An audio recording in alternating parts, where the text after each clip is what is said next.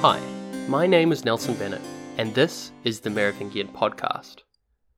Last episode, we discussed the life of the usurper king Gundovald, along with a little bit about why he was now in Gaul and who might benefit from his rebellion, i.e. the Romans. This episode, though, we're going to talk about the response that his appearance caused. Who looked like they were joining the side of the new claimant? What was the response from the kings? We'll see how it all goes in episode 38, Infighting is the best kind of fighting. When we left off last episode, things had been looking initially promising for Gundovald, until our old friend Guntram Boso intervened and unexpectedly imprisoned Bishop Theodore of Marseille. Theodore had been the man to first meet and assist the wannabe king, and the first in an important pattern for us. Theodore was backed by the court of Childebert II.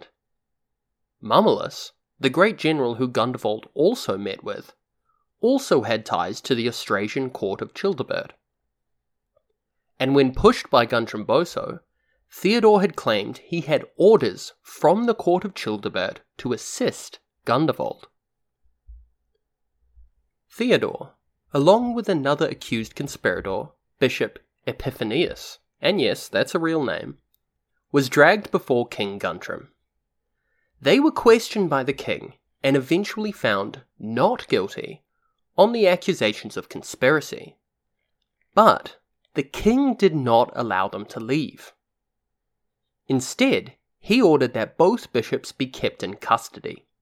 A curious thing to do with someone who is not guilty. But hey, he's king.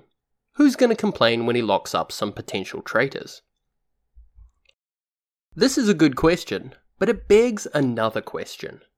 Who had the authority to determine who was a traitor?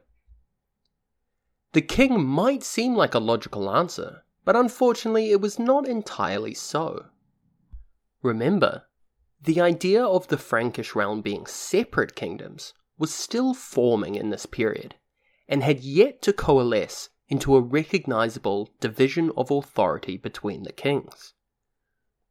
Especially since Marseille was supposed to be jointly ruled by both King Guntram and Childebert II. Could Guntram really decide what was illegal in the city on his own? This is probably why Guntram acted as he did.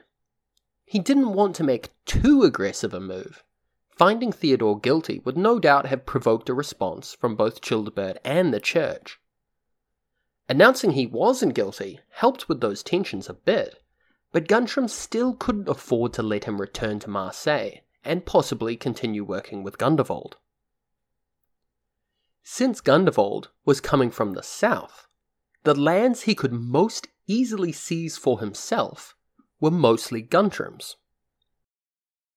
And if successful, Guntram would have an unfriendly kingdom, both to the north and to the south of him, catching the old king in a pincer. So he kept Theodore locked away, and began to work on removing Gundovald's supporters one by one. The appearance of another Merovingian claimant was as much an opportunity to dozens of nobles and courtiers as it was a threat to the existing kings. Done something to offend your king? Well, there's a new king who doesn't care about your existing reputation. A fresh start, and the opportunity to gain riches or power at the expense of your rivals. If Gundovald was successful in establishing himself, he would no doubt be generous to those who had backed him from the beginning. But of course, landless and mostly powerless sycophants does not a kingdom make. To have a chance, Gundovald would need powerful backers. King Guntram, knowing this, moved quickly to cut them off.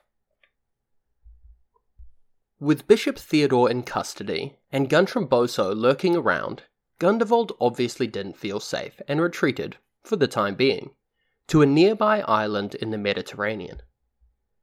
This left the men who had backed him exposed to King Guntram's retributions. And top of the list was Mummalus. Mummalus was not only a great general, a dangerous thing to let any enemy have, but also controlled Avignon, a not insignificant city and a significant fortress, as we're about to see. His fame was also no doubt a factor. Really, if there was anyone you would want on your side when trying to carve out a kingdom for yourself in Gaul, it was probably Mummalus. Guntram Boso had seized what property of Gundovald he could get his hands on in Marseille, apparently a significant hoard of silver, gold, and other precious objects. This was probably part of the funding Gundovald had received from the Romans, and losing it was a harsh early blow for his rebellion. Guntram Boso took his share back to Clermont-Ferrand for safekeeping. Then, an interesting series of events occurs. Guntram Boso took a trip to Austrasia to see King Childebert. We don't know for sure what happened during this trip, but it does make clear that Guntram Boso was still at least nominally aligned with the Austrasian court. The trip was probably to shore up his support in the court and apologise for taking action against Theodore, who had been reinstalled by this very court only a few years before. But he was playing a dangerous game, and the more he annoyed the court, the less freedom they would give him, and they already didn't like him very much. This is important context for the next occurrence, which seems to come out of nowhere. Upon returning to Clermont-Ferrand, Guntram Boso was suddenly seized by agents of King Guntram. He was dragged before the king, and a fascinating conversation is related to us by Gregory. Quote, "It was your invitation which brought Gundovald to Gaul," said King Guntram, "and it was to arrange this that you went to Constantinople a few years ago." End quote.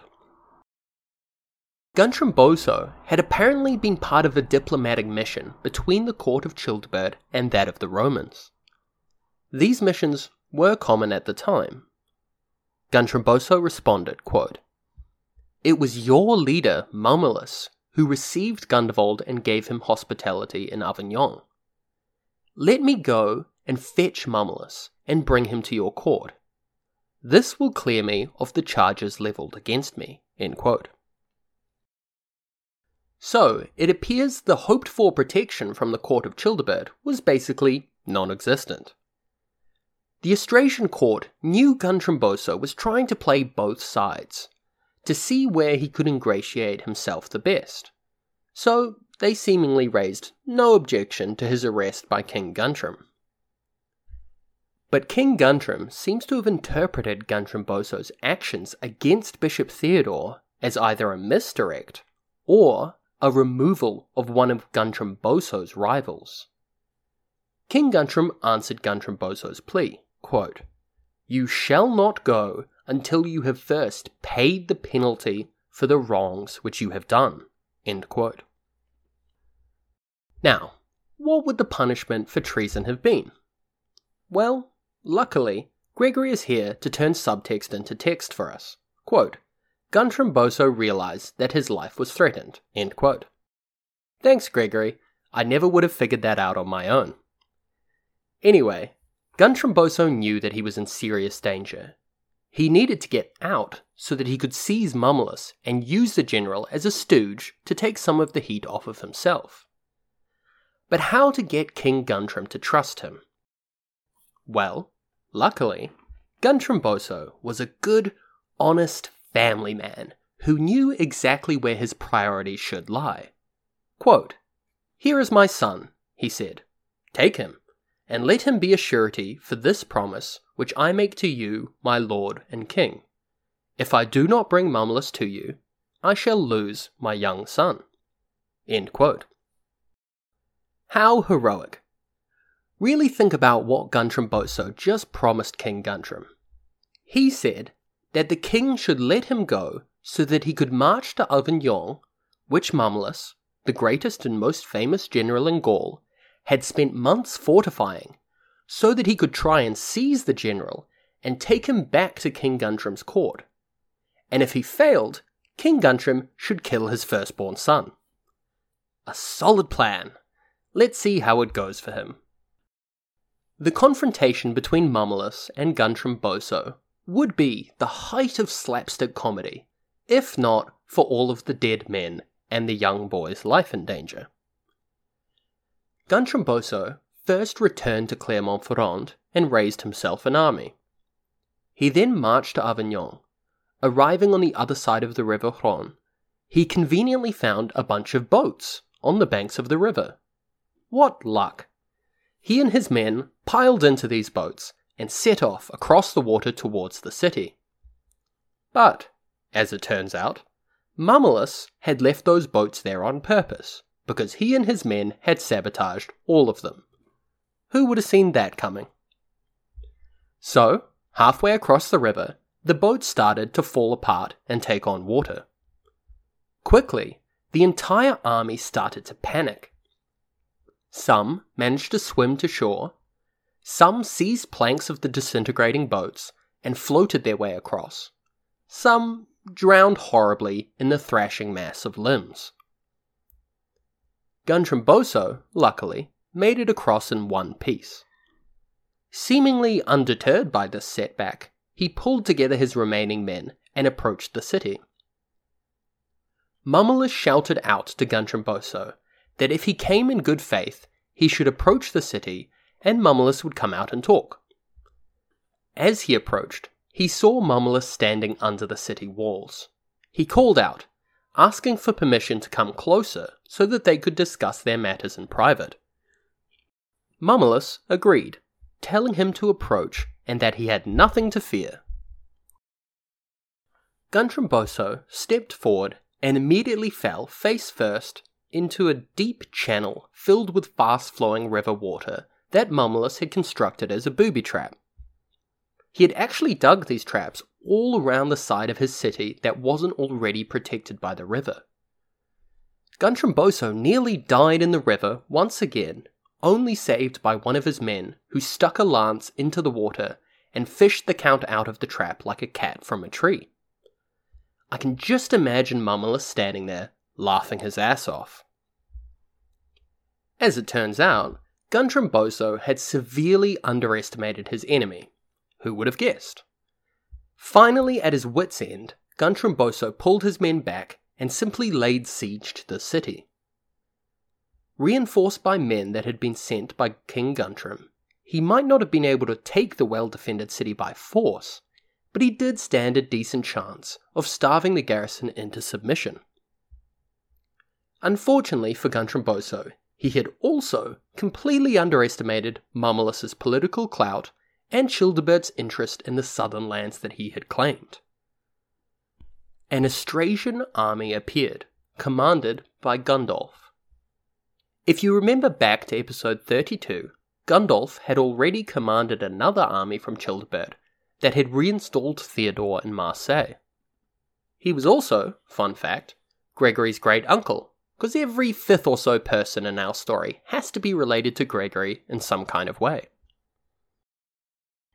Anyway, just like he had with Theodore, Gundovald saved Mammalus, forcing Guntram Boso to lift the siege and retreat.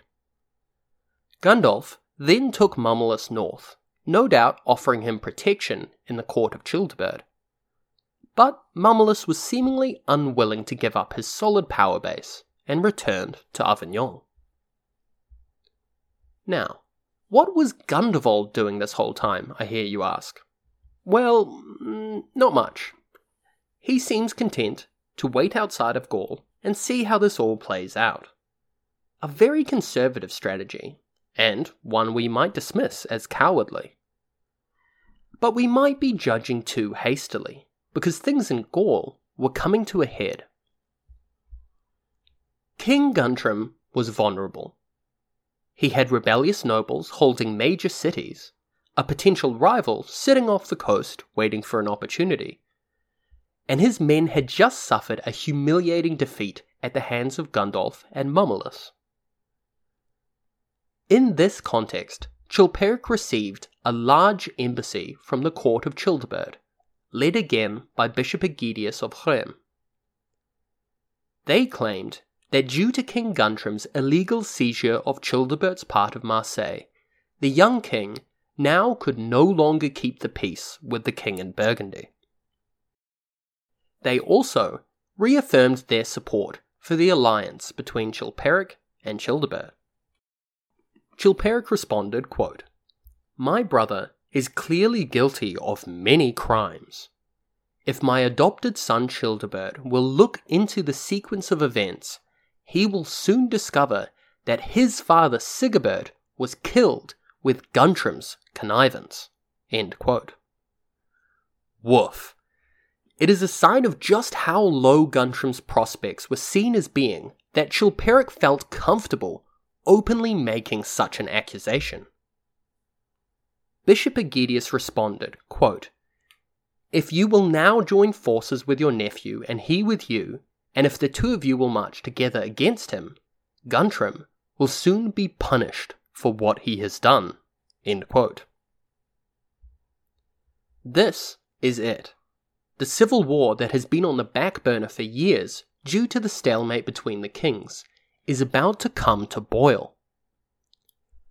Guntram's vulnerability and diplomatic isolation has left Chilperic with a perfect opportunity to remove his brother once and for all. It was finally time for the showdown that had been so long in the making. Are you ready for the Franks to briefly rekindle some of that old fire? Chilperic ordered his dukes to begin attacking Guntram's lands in central Gaul, as he was amassing a massive army in Paris. Dukes Desiderius, Berulf, and Bladist all raised armies and converged on the city of Bourges, starting a brutal ravaging of the countryside. In response, the men of Bourges raised their own army and took to the field to face the dukes. Massing their troops, the dukes received a message from Chilperic, who was now on the move and cutting a path of destruction south. He had ordered them to seize Bourges. Seeing no other option, the dukes prepared for a battle. The men of Bourges had managed to put together an army of 15,000, if you believe Gregory. This was an impressively large force for the time, and must be a reflection of the wealth of the surrounding area. Facing off against the dukes, the men were fighting for their homes and livelihoods. It is perhaps because of this determination that the slaughter was so immense. Usually armies, especially the armies of this period, turned and ran quickly once things seemed to not be going their way. This was actually one of the most important uses for cavalry, as the horsemen could harry the fleeing enemy and kill enough and instill enough fear that the army had little chance of reforming. This usually resulted in fairly light casualties in the grand scheme of things. This battle was not one of these, however. At the end of the day, 7,000 men lay dead on the battlefield, a staggering number when we consider many more would likely have been injured in a time before modern medicine. The dukes likely expected the men of Bourges to run once things weren't going their way, but the large casualties likely indicate that they fought on long after their cause was doomed, determined to save their families. But it was not to be. After recovering, the army under the dukes moved into Bourges, seizing the city and beginning a sack of the area. I'll let Gregory describe the rest.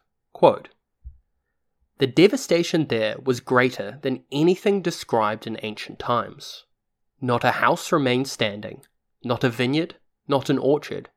Everything was razed to the ground and utterly ruined. They stole the communion vessels from the churches and set fire to the churches themselves." End quote. Amidst the chaos in his realm, King Guntram raised his own army. This was it for his rule. He knew he had to take to the field personally to preserve the last shred of his legitimacy as a Merovingian king. He could take his men west and try to defeat the army of the dukes, or he could take them north and stop the advancing Chilperic.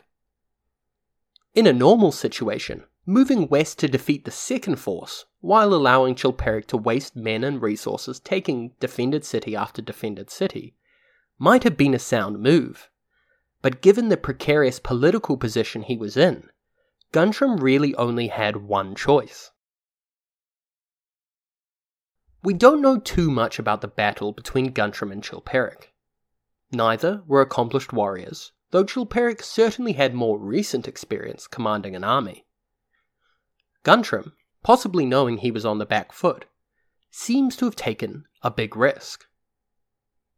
Gregory notes that as night was falling, a time when most armies facing each other would start readying camp, Guntram attacked.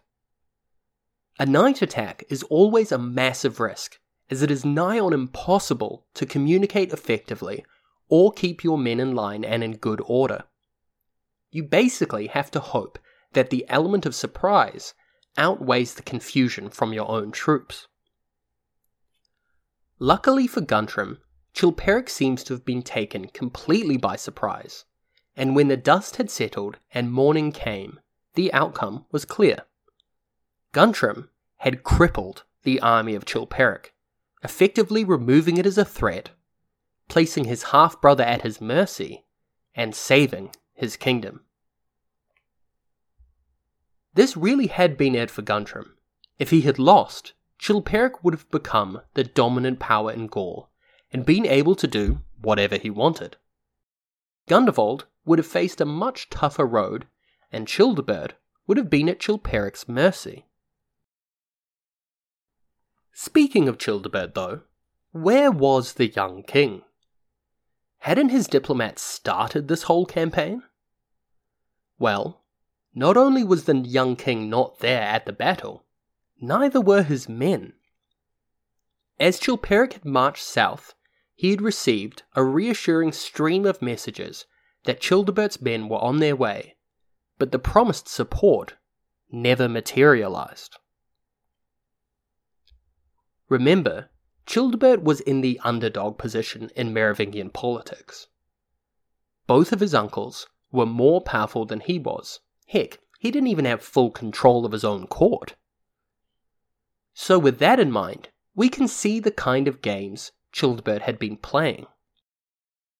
No doubt with his mother's advice and support, the young king had been slowly turning everyone against each other. While Chilperic and Guntram had been focused on one another, he had been sneaking his men into their realms, causing chaos and weakening the position of the senior kings. When Guntram had been weakened sufficiently, largely thanks to the efforts of pro-Childebert nobles and Gundovald, Childebert had goaded Chilperic into attacking Guntram directly, but had withdrawn his promised support and allowed Chilperic to be humiliated. Guntram had survived, if only barely, while the powerful Chilperic had been taken down a few notches. Now that's what I call impressive politicking. But things were not all fine and dandy for the young king. After remaining encamped during the battle, Childebert then ordered his men to break camp and move south by night. Why? Well, we can't be 100% sure. He might have wanted to take the exhausted kings by surprise. What he then planned to do is unclear as well, but with a fresh army, he would have been in a strong position to threaten the other two kings and impose himself upon the peace negotiations. But this was not to be. His men began to riot at the order. They seem to have hated Bishop Aegidius and the king's other pro-Chilperic advisors, shouting out that they were betraying the kingdom. Quote, "Down with those who are handing his cities over to an enemy power. Down with those who were selling Childebert's subjects into slavery." End quote. What exactly they were referring to is not recorded, but given how Aegidius had led the negotiations with Chilperic, and the older king had seized Sigebert's, now Childebert's, lands after the old king's death, the target seems clear. It seems that the pro-Chilperic nobles in the court had forgotten the first rule of history: always keep your army happy. When morning came, the riots intensified as the troops seized their weapons and rushed the king's tent, apparently hoping to seize the nobles who they thought were controlling the king and to free the king from their clutches. Aegidius was forced to flee to Rhem on horseback, pursued by angry soldiers. Some of his companions fell behind, being taken and killed by the mob. But Aegidius managed to reach Rhem, where he immediately closed the gates and fortified himself. Now, as you may have noticed, this episode, which I had promised was meant to be about Gundovald, didn't actually contain a lot of Gundovald in it. I must apologise. I had hoped to cover the rebellion of Gundovald and wrap up his saga before returning to the rest of Frankish politics. But, alas, as I started writing this episode, I realised my hubris. Too much happens that is too important to the story of Gundovald, and I couldn't simply separate it all out. So, we're going to have a couple of episodes before we return to the story of Gundovald. When we get to the major events that occurred in these years, you'll understand why I had to include them, but I promise we'll return to Gundovald's tale before too long. For next week, however, we'll take a look at the peaceful settlement between the kings, who somehow ended this week all on the back foot, and we'll measure the calm before the next storm. See you then.